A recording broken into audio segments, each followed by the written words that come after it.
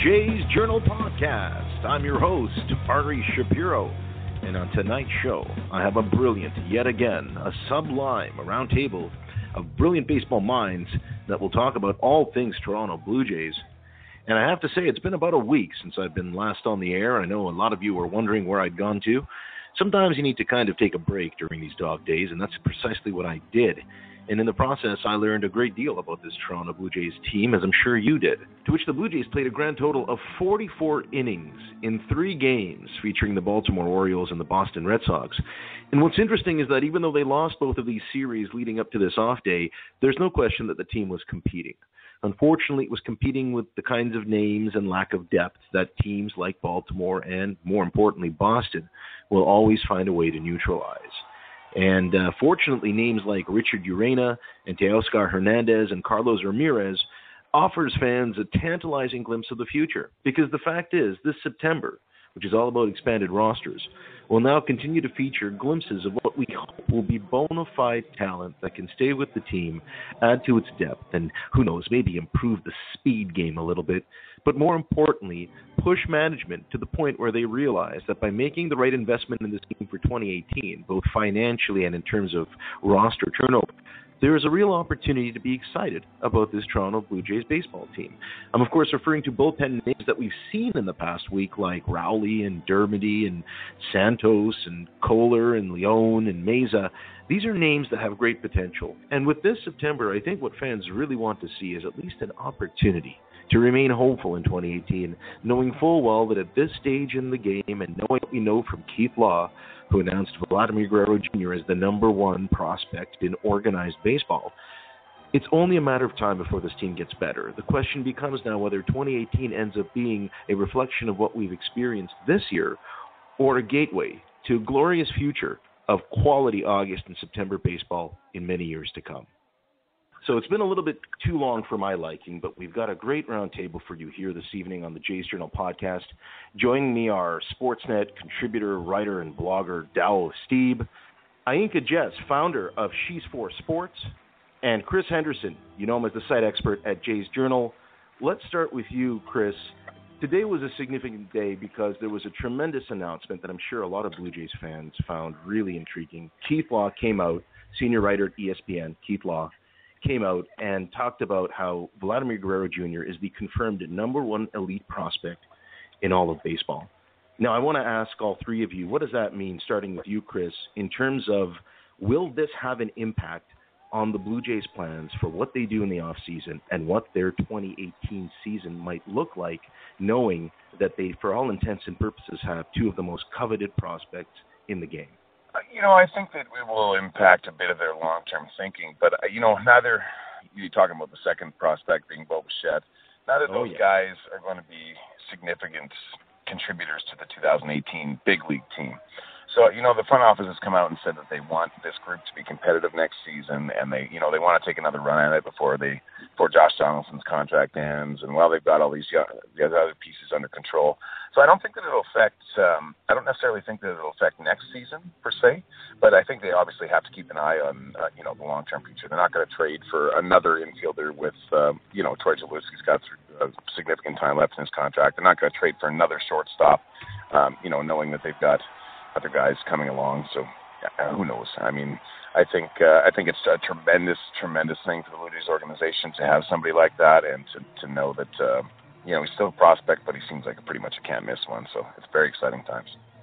Yeah, I agree that it's exciting times. I think as a fan, unfortunately with the season being so up and down and not where how we thought it was going to be, I think keeping these stories in the news, it kind of gives fans that sense that next season's going to be better, or the season after that we have players in our minor league system that, maybe we're developing and hopefully maybe we can see them on the team starting, on that MLB league level. I think it's exciting for fans to hear about sort of the other stories beyond what's happening on the field towards the end of the season. That's been horrible. There's no other word to describe it. It just really hasn't gone their way. I think hearing these stories, hearing about these prospects that are a part of our Jays system, I think it's positive for fans who are trying to follow along with what's going to happen next year, who can we tap, in our minor system, who are we bringing up. I think it just kind of gives the Jays that sort of continuing story of, it could get better next season, or, kind of stay tuned for the season after that, because if they come back next season and we get the results that we've gotten this season, fans are going to slowly start to disappear, in the sense of, I know a lot of people that were telling me they're a little bit more hesitant with buying season tickets for next season. So I think keeping these stories and churning these type of stories out, looking at what else is going on with the Jays that are more on a positive slant, just definitely helps with fan engagement and helps people kind of stick with them as we ride out this storm. Yeah, and it's really important, I think, for the Blue Jays to have a prospect like this, and possibly even two.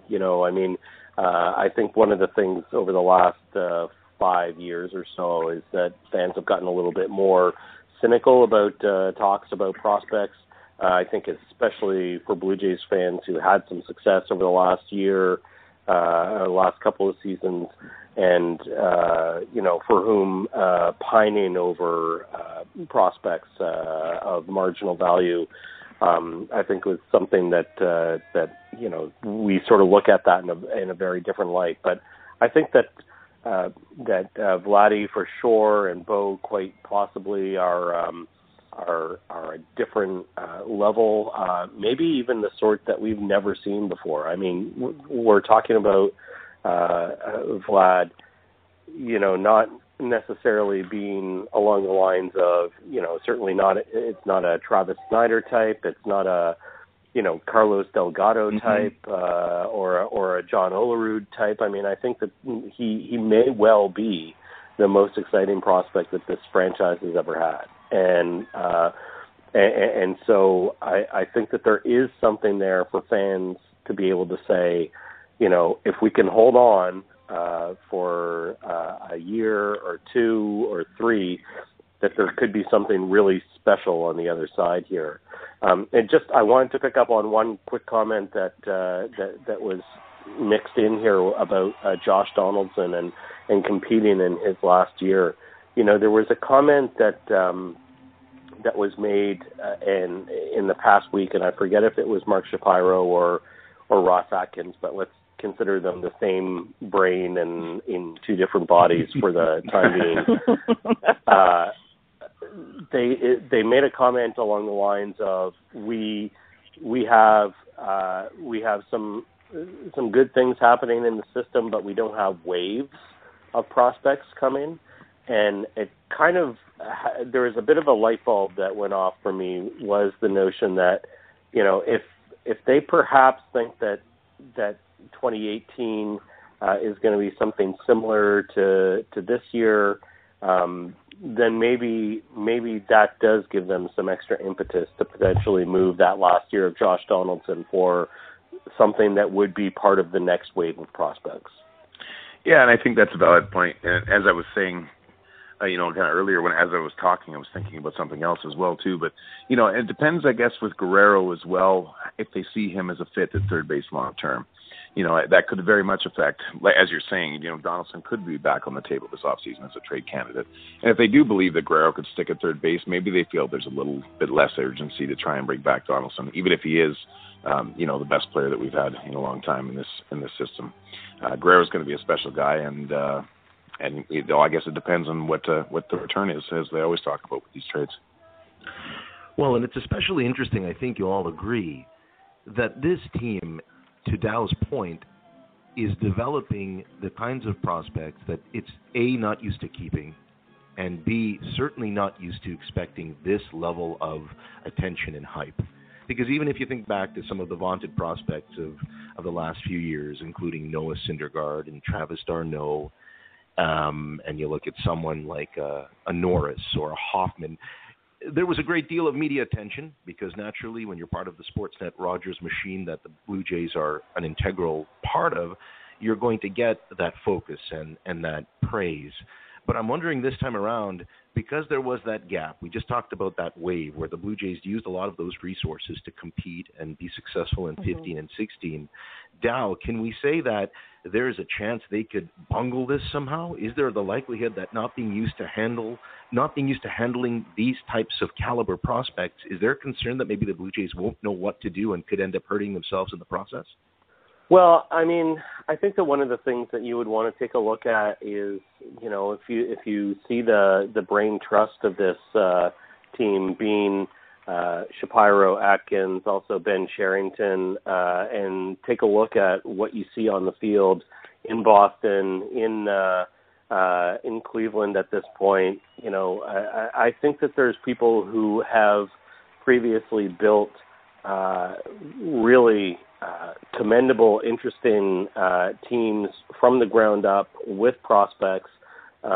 So I think that I wouldn't worry too much about this being somehow bungled. I mean, you know, part of the thing about a team is that we remember the failings and look at it as, you know, in some ways we hold the current administration responsible for everything that Alex Anthopoulos did wrong and J.P. Ricciardi did wrong and Gord Ash did wrong, and, you know, so because we've been plugged in through all those years. I think that, you know, there is some turnover now, and I think the previous experience of the people within that administration, I think that they've done good work with both of those teams and building them from the ground up. Yeah, you took the thoughts right out of my head, Dow. You know, I was having a discussion last week with a friend of mine, and he was bad-mouthing Ben Cherington, and, you know, like, why do they keep him on the payroll and stuff? And I said, you know, maybe the Red Sox might have struggled a little bit during his tenure, but look at some of the prospects that the Red Sox brought along while he was the GM there. I mean, you're seeing the fruits of that system right now with some of the young stars.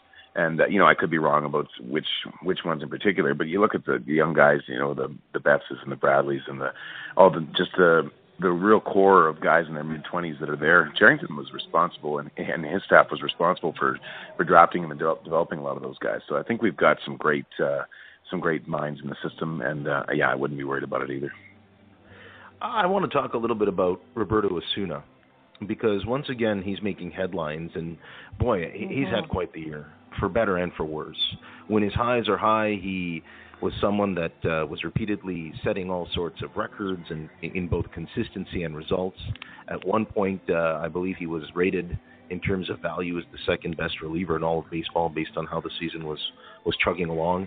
And unfortunately, now he's hit a stage where he now leads the league in blown saves. And there have been questions and criticisms of everything from the way he's being handled to what his future is. And I'm wondering, Ainka, what are your thoughts about a popular argument that once again is resurfacing and will probably surface again in the next 2, 4, 6 months until the 2018 season begins? Would you like to see him be used as a starter rather than a reliever, knowing that perhaps that could be advantageous for the team and the athlete? Yeah, it's interesting. I mean, there's a lot of talk around Osuna. I think the good thing is that the Blue Jays are standing behind him. I know Tomorrow Hill, acting manager, while Gibbons is out, is saying that we're standing behind him. Players have rough times or struggles, and then they'll bounce back. I think we're hoping he'll bounce back. He's also, I think, 22 or 23, very young, but shows a lot of. He's very cool on the field. He's great with pressure. So I mean, at that young age, he's handling it the best way that he can. I wouldn't say people should write him off right away. I think at 22, and playing more major league games and playing with the Blue Jays, he'll become a stronger player. But I think that you have good times and you have bad times. I think he's just going through some bad times. I did also read somewhere, I don't know if it was Shapiro or Atkins, and they were saying maybe it's a situation of not playing him back-to-back games. Trying to figure out that sort of, process with him, that he's not playing back-to-back games. Maybe there's just different solutions that they can kind of come up with to see if they're going to work. But I mean, I think people should understand he's still 22 and he's probably has a long baseball career. And I think people shouldn't be too angry so soon and just kind of, they got to work it out with him. Yeah, I think they've really missed the boat in terms of ever making that transition for him going over to be a starter. I mean, at this point, you would put yourself into kind of a 2-year cycle of having to work him up, and I think that his stuff, the sheer number of pitches that he can work, I think would be ideal as a starter. But I'm coming around to the idea that that's just never going to happen. So, in terms of what's happened to him this year, I mean, I just really do feel as though he needs someone else to partner with him in the bullpen. If you look at the number of competitive teams out there, they often have 2 or even 3 closer types, and the Blue Jays, really rest a lot on Roberto Osuna's shoulders. And so, in the off season, if there is guys like, say, Luke Gregerson or Brandon Kinsler or whatever who are going to be free agents, and not to say that those guys are any great shakes or whatever, but at the same time, they're guys who have experience pitching at the back of the bullpen, and I think just someone who can come in and take a day away from Osuna when he's not right or he's not feeling it. I just think that something like that would be really important. Yeah, and I would agree with that too, Dow. And I touched on this topic of him being a starter with an article. I can't remember if it was posted, whether it was Wednesday or Tuesday of this week. I don't recall. But I talked about it, and it was funny because I got kind of jumped on Twitter because one guy said, you're writing an article about him being a starter, but you're saying he should stay as a closer, and which I totally was. But, my thought kind of is what I said in the article is I think that the Jays are all in on him as a closer. He's got that mentality. That's where he wants to be. The only way that I kind of see him is converting to a starter is if he continues to struggle through the end of this year and even into the beginning of next year. He feels like a guy that's got way too much talent to end up as a 7th or 8th inning guy or a middle reliever. And if they ultimately determine, say, in half of the year or in another half season or something that he's not going to be a guy that they're going to use closing, then maybe I think he's young enough that it's maybe worth taking a look at him as a starter again. But I think he's just got too much talent. And as you guys touched on, guys go through rough patches. And I really do think that, having, as you said, Dow, having somebody else there to kind of shoulder a bit of the load would definitely be helpful. Maybe Ryan Tepera becomes that guy next year, but it wouldn't hurt to bring in a veteran by any means. Does Kevin Pillar really fit in long-term plans when it comes to this franchise? I mean, I'm not just asking about next year, because at this stage in the game, if there's one thing that this past season has taught fans of the team, it's that it's not easy to go out and find yourself a center fielder. But I'm wondering, Chris, do you see him, again, if we assume that he doesn't necessarily find a way to recapture the form that he had in April before his unfortunate controversial moment that really changed the complexion of his season, if he continues to be what he's been, which is nothing more than a plus defender who is a below-average hitter at the plate, can you see the Blue Jays continuing that course with him, or do you see maybe management seriously considering what it takes to spend some of that added payroll money on a center fielder during the offseason? I think you're right. I think he comes back and he's the center fielder in 2018. And the number one reason I say that is because the Blue Jays have some guys that could potentially take that job in their minor league system. I'm excited about Anthony Alford, and I think he is a guy that can be a big league center fielder and a very good one. And so, whether it's him or, Teoscar Hernandez, apparently he's got some experience in center. I'm not sure if he's a long-term fit there or not. But for Pillar, I think next year will be the determining factor because he's entering his first year but let me say that again. He's entering his first year of arbitration. I believe he's 29 years old. So he's really entering this point of his career where he's establishing what he's worth as far as, as he's getting closer to free agency. So the Blue Jays, knowing that they have these talented pieces in the system that should have more long-term upside, keyword being should, once he starts getting more expensive, I don't know that he's somebody that will be around in 2020, maybe not even in 2019. I think it'll depend on how he performs next year, and more importantly, how the prospects develop over the next year. I agree with that, but I'm also wondering about the fans that have rallied around Superman. Like, who's going to be our Superman? You know, all those replays of Kevin Pillar catching those balls and, way in the outfield. I think the other day he was playing somewhere and there was a bit of a shrub or bush there and he kind of ran in there, and there's a whole bunch of replays with that. I think fans have really rallied around him. I agree with you. I'm not sure if they keep him around till 2020, as you were saying, maybe another season, but I think it's these personalities that fans have sort of rallied behind, with what we're seeing. Unfortunately, as I said, with a season that hasn't been that great, it's those faces and those sort of characters beyond the players that I think fans have really rallied behind. We have, Stro Show, Smoke Show. You get on Twitter and social media, and I think fans are really, they like to be engaged with the players and their nicknames and sort of their followers and sort of, those wacky plays that they're able to do to sometimes keep the games alive. And I completely agree with that. And I think Blue Jays fans are among the most nostalgic and they value their own as much as anyone. But, I also, the counter argument to that would be the way that people have turned on Jose Bautista this year. Yeah. And rightfully so. I mean, he's had a horrifically bad year. And it kind of makes me sad to look at just how people trash talk him now. The guy's been around for a decade and he's been a key part of the franchise for a long time, but he's just a pincushion, it feels like right now, and just feels like the year can't finish fast enough for him.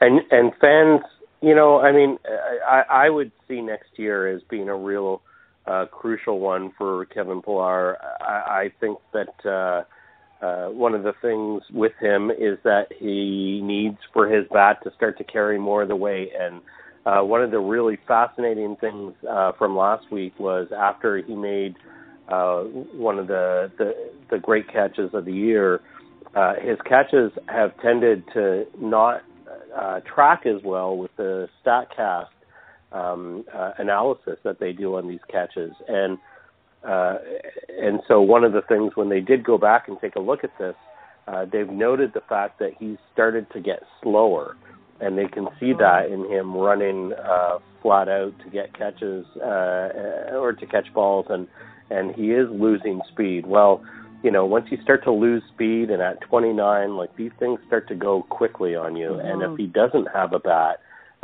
to keep him in the lineup, then I think that the Blue Jays fans will turn the page fairly quickly if there's a better option there. I mean, this is fans turn the page on Tony Fernandez, who I think was even more beloved. And mind you, Fernandez made his way back to Toronto within a couple of years, but I think that these things come and go very quickly, and for as beloved as Pillar is now, I think that fans would be ready to turn the page on him if he loses a step at all in the field or can't improve a bit on what he's been at the plate. And further to that, now I'm wondering if seeing young talent in September, for example, the other night, the debut of Richard Urena in the field, and seeing Teoscar Hernandez, and then witnessing Carlos Ramirez in extra innings. I mean, I was getting the kinds of tweets and texts from people basically anointing him as the next closer. And already fantasizing about all sorts of options. Fans' imaginations are sparked by what they see day in, day out. And I'm wondering, Dow, when you look at this team and you look at the parts that exist and you're looking at it like a puzzle in front of you for 2018, are there enough pieces that, with good health, with motivated performances, and with a little bit of luck, you believe will make this team a bona fide contender in the AL East next year? In the AL East, I think might be a bit of a challenge, but I think that what we've seen this year is that there is kind of this grouping of about 8 or so teams in the American League that end up in the mushy middle and that stay in the discussion for the wild card for a long time. So, I think that what was the mantra for years was just people wanted to see meaningful baseball. And strangely enough, about 3 weeks ago, we were still talking about meaningful baseball for a team that had never been above 500 this year.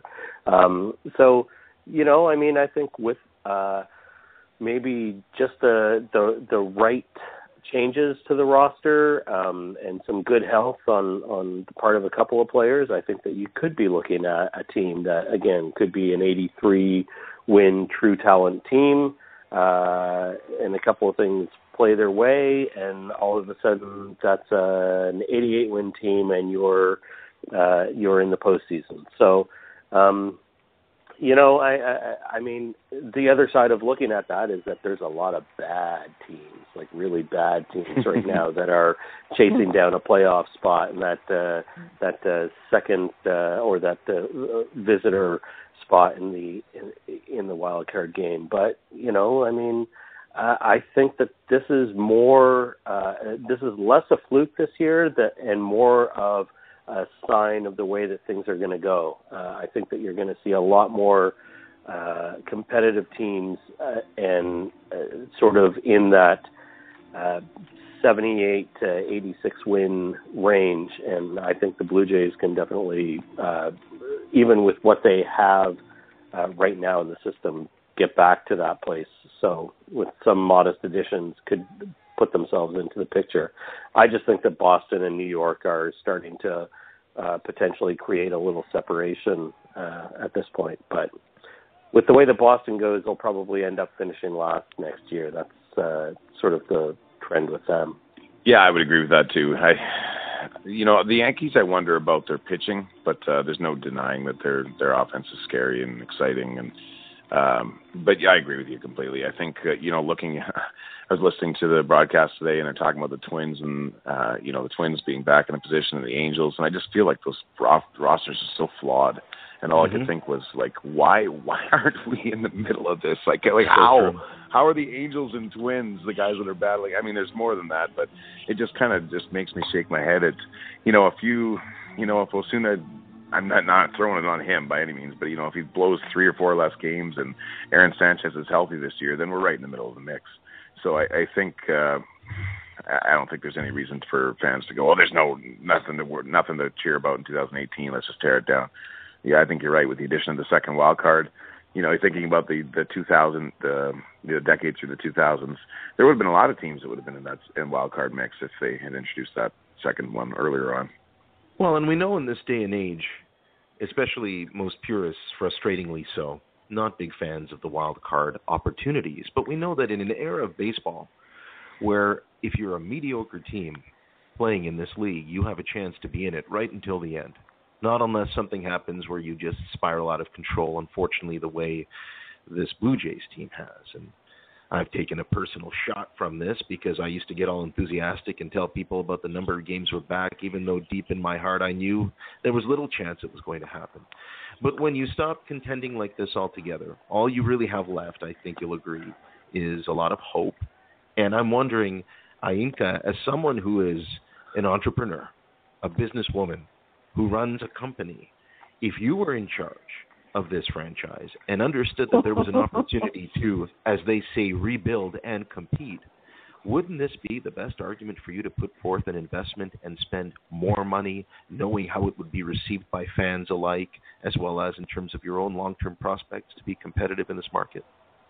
Yeah, I think that's definitely the smart business plan to look at your salaries, look at, who you could trade. I mean, maybe the person you're trading is, there's that comment everyone's making about the Jays is that we have one of the oldest teams in the league. So, there's going to have to be a couple of shuffling pieces going on there. You also don't want a team that's just heavily loaded with veterans. You want to bring in some of your rookies or call up some of your guys from the minor leagues and balance it out a bit.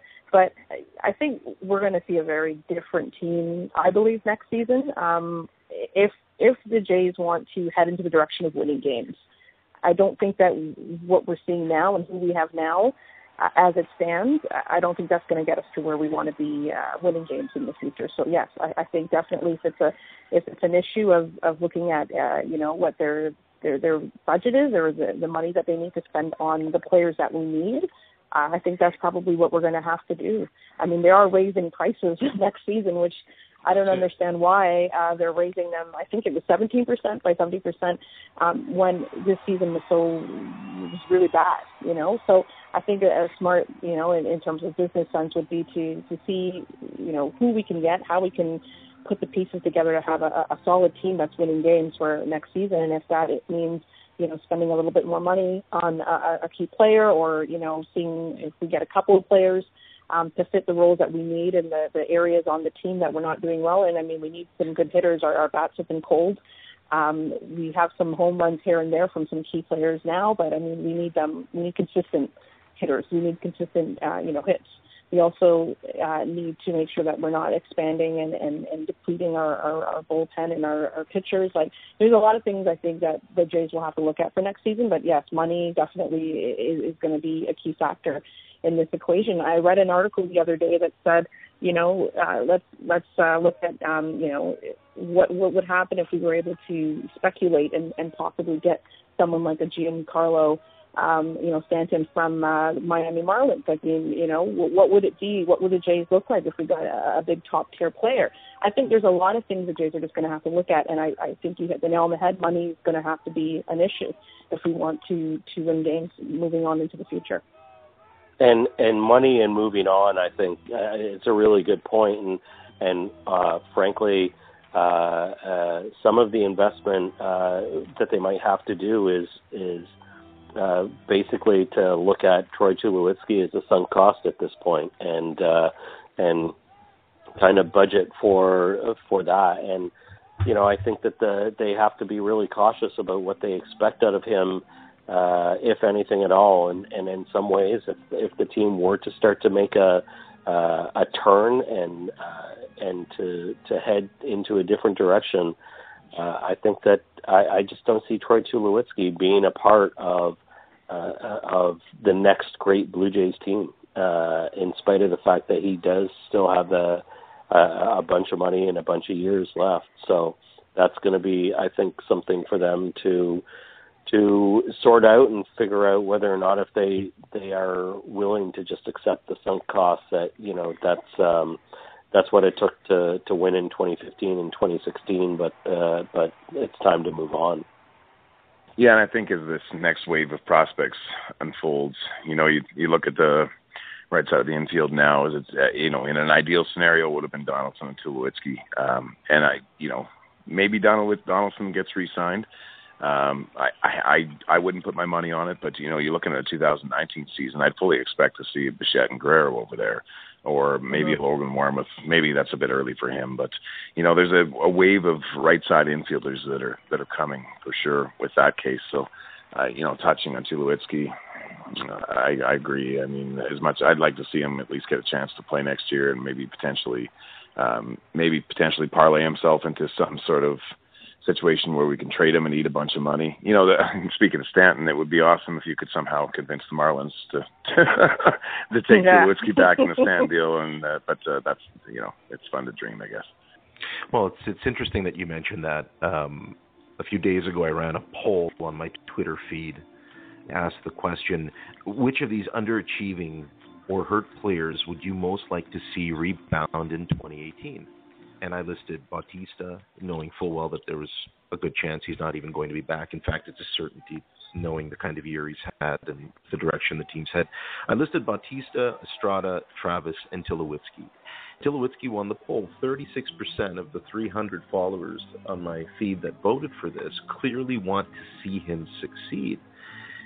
And I'm wondering now, if you were to find yourself in a position where you, as an organization, decided to move in a new direction, would you not then also apply it to someone like Andres Morales, a player that, for all intents and purposes, is a one-dimensional asset? And when you're a team that has elite prospects on the horizon and you want to spend money, don't you owe it to the fans to invest in a team that's exciting, fast, young? Yeah, I mean, Kendry certainly isn't flattered by the fact that he is surrounded by a lot of other guys who are maybe not as slow as him, but not much faster. And even some of the guys who you would look at and think of as like good athletes, like Bautista, like Donaldson, aren't necessarily the most fleet of foot. Kendrys, I think the $22 million left over the next 2 years is not immovable. But you're right, he is sort of a one-dimensional player who would basically only have appeal to about 11 teams. So I suspect that he'll be back for next year. Just because I don't necessarily see that anyone would want to move him or move on him at this point. And maybe you just hope that with something better around him or a surrounding cast that maybe doesn't emulate some of his worst attributes, that he won't look quite as bad.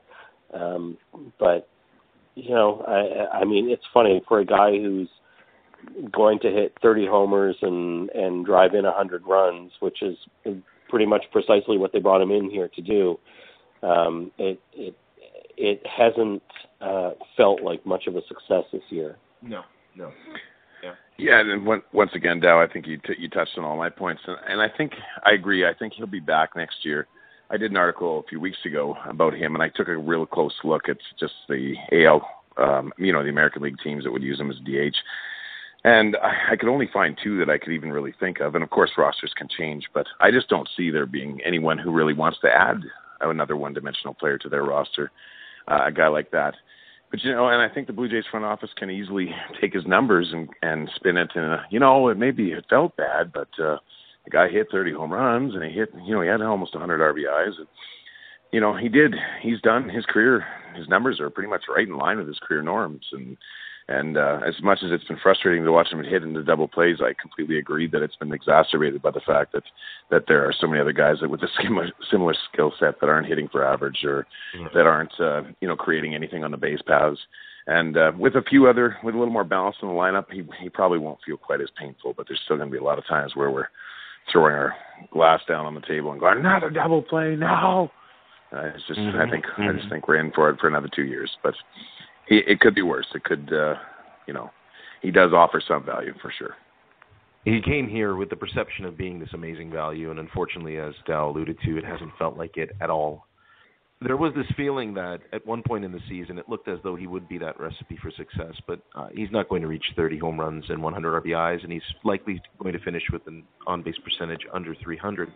And I'm wondering, Chris, what does it say about the fact that your three most valuable players, assuming you go with Stroman, Osuna, and Smoke, collectively are making about 1/5, maybe even 1/10 of what your highest-paid players like Tulowitzki, Bautista, and Martin have failed to bring to the table? I mean, is that just a sad baseball irony that that's the way things seem to work all the time? It seems like the most successful teams have a system in place where they've got a nice balance of youngsters and expensive veterans. You're talking about the Red Sox, they're a great example. Mookie Betts and Xander Bogaerts, they're very cheap. And then you look at, even Chris Sale is cheap compared to the value that he brings to the table. But then you got guys that are making a lot more money, like the Hanley Ramirez's or, the Rick Porcellos, the David Prices, and all the ones that I just listed haven't really been bringing a ton of value. But, it just kind of goes that way. It's frustrating, at times when you're, especially the guys like Tulowitzki, I think the reason probably they won your poll is that people go, we're paying this guy $20 million and we got nothing for it. Right. And I think that's the part that brings the most frustration for everyone is you look at the money that was spent on Troy Tulowitzki, on Russell Martin, and on Jose Bautista this season, and and you start dreaming about how it could have been spent in other ways and thinking about what the team could have been. Well, that's not usually the reality. Unfortunately, we've been tremendously lucky to get to the kind of production that we got out of the Smoke for this contract that we were all criticizing this time last year. And, youngsters are youngsters, and they're always going to bring value in their pre-arbitration or in their first year of arbitration. So when they're, talented youngsters like the Stromans and the Osunas. So that part doesn't bug me as much as it bugs me to think about what maybe we could have done with the money for Tulo. And, of course, Sabermetrics has this way of basically magnifying what we really know. And if there's one thing I always say, a negative war is a horrible thing. It's a horrible thing in so many ways, because when you look at the amount that ultimately is being distributed at high-end portion of your roster and not getting value. I mean, Jose Bautista, -1.5 WAR. Kendrys Morales is going to finish with a negative WAR. Troy Tulowitzki, I believe, is that the fans hope. I think he was a positive. Yeah, I think Tulowitzki's positive 0.1 or something. Wow, that should be. I might name this episode that the 0.1. I mean, let's all jump for joy that all this money that we know could have been spent on assets that would have, I mean, I mentioned this in a conversation I had with you, Chris, where even if they had mediocre years, like completely average years, like asking Bautista to hit 250 with 20 home runs and 86 RBIs and a 330 on-base percentage, things like that would have made a huge difference in the long run with this team this year. And that's why I do believe the notion that next year they'll be hard-pressed to duplicate the caliber of this kind of frustrating, gut-wrenching baseball. And I think all three of you will agree at the end that us fans being asked to keep the faith for one more year is not an unreasonable request. But what is important is that this management group shows the fans that their words are not just words, that they are actually willing to back up what they're promoting and what they're presenting for the fans as something they can invest in emotionally. Because I'm hard-pressed to remember a baseball year, and I've been through some tough Blue Jays baseball years, both pre-World Series and post-World Series. I'm really hard-pressed to remember a time when I've endured this kind of a frustrating season, both on a micro level with individual games and also in terms of a total season in a year where, as you said it earlier, Chris, we're witnessing the Minnesota Twins battling the L.A. Angels. I mean, that's like some kind of really bad baseball joke, isn't it? I would say so. Let's go around the table now and check in with what everyone's up to. We're going to start with Dal, and then we'll go with Ainka and Chris. So you can find me on sportsnet.ca, usually Friday afternoon, sometimes Friday morning if I send my piece in on time, which I usually do, but sometimes I let it sit in my outbox for 3 hours without realizing it. So,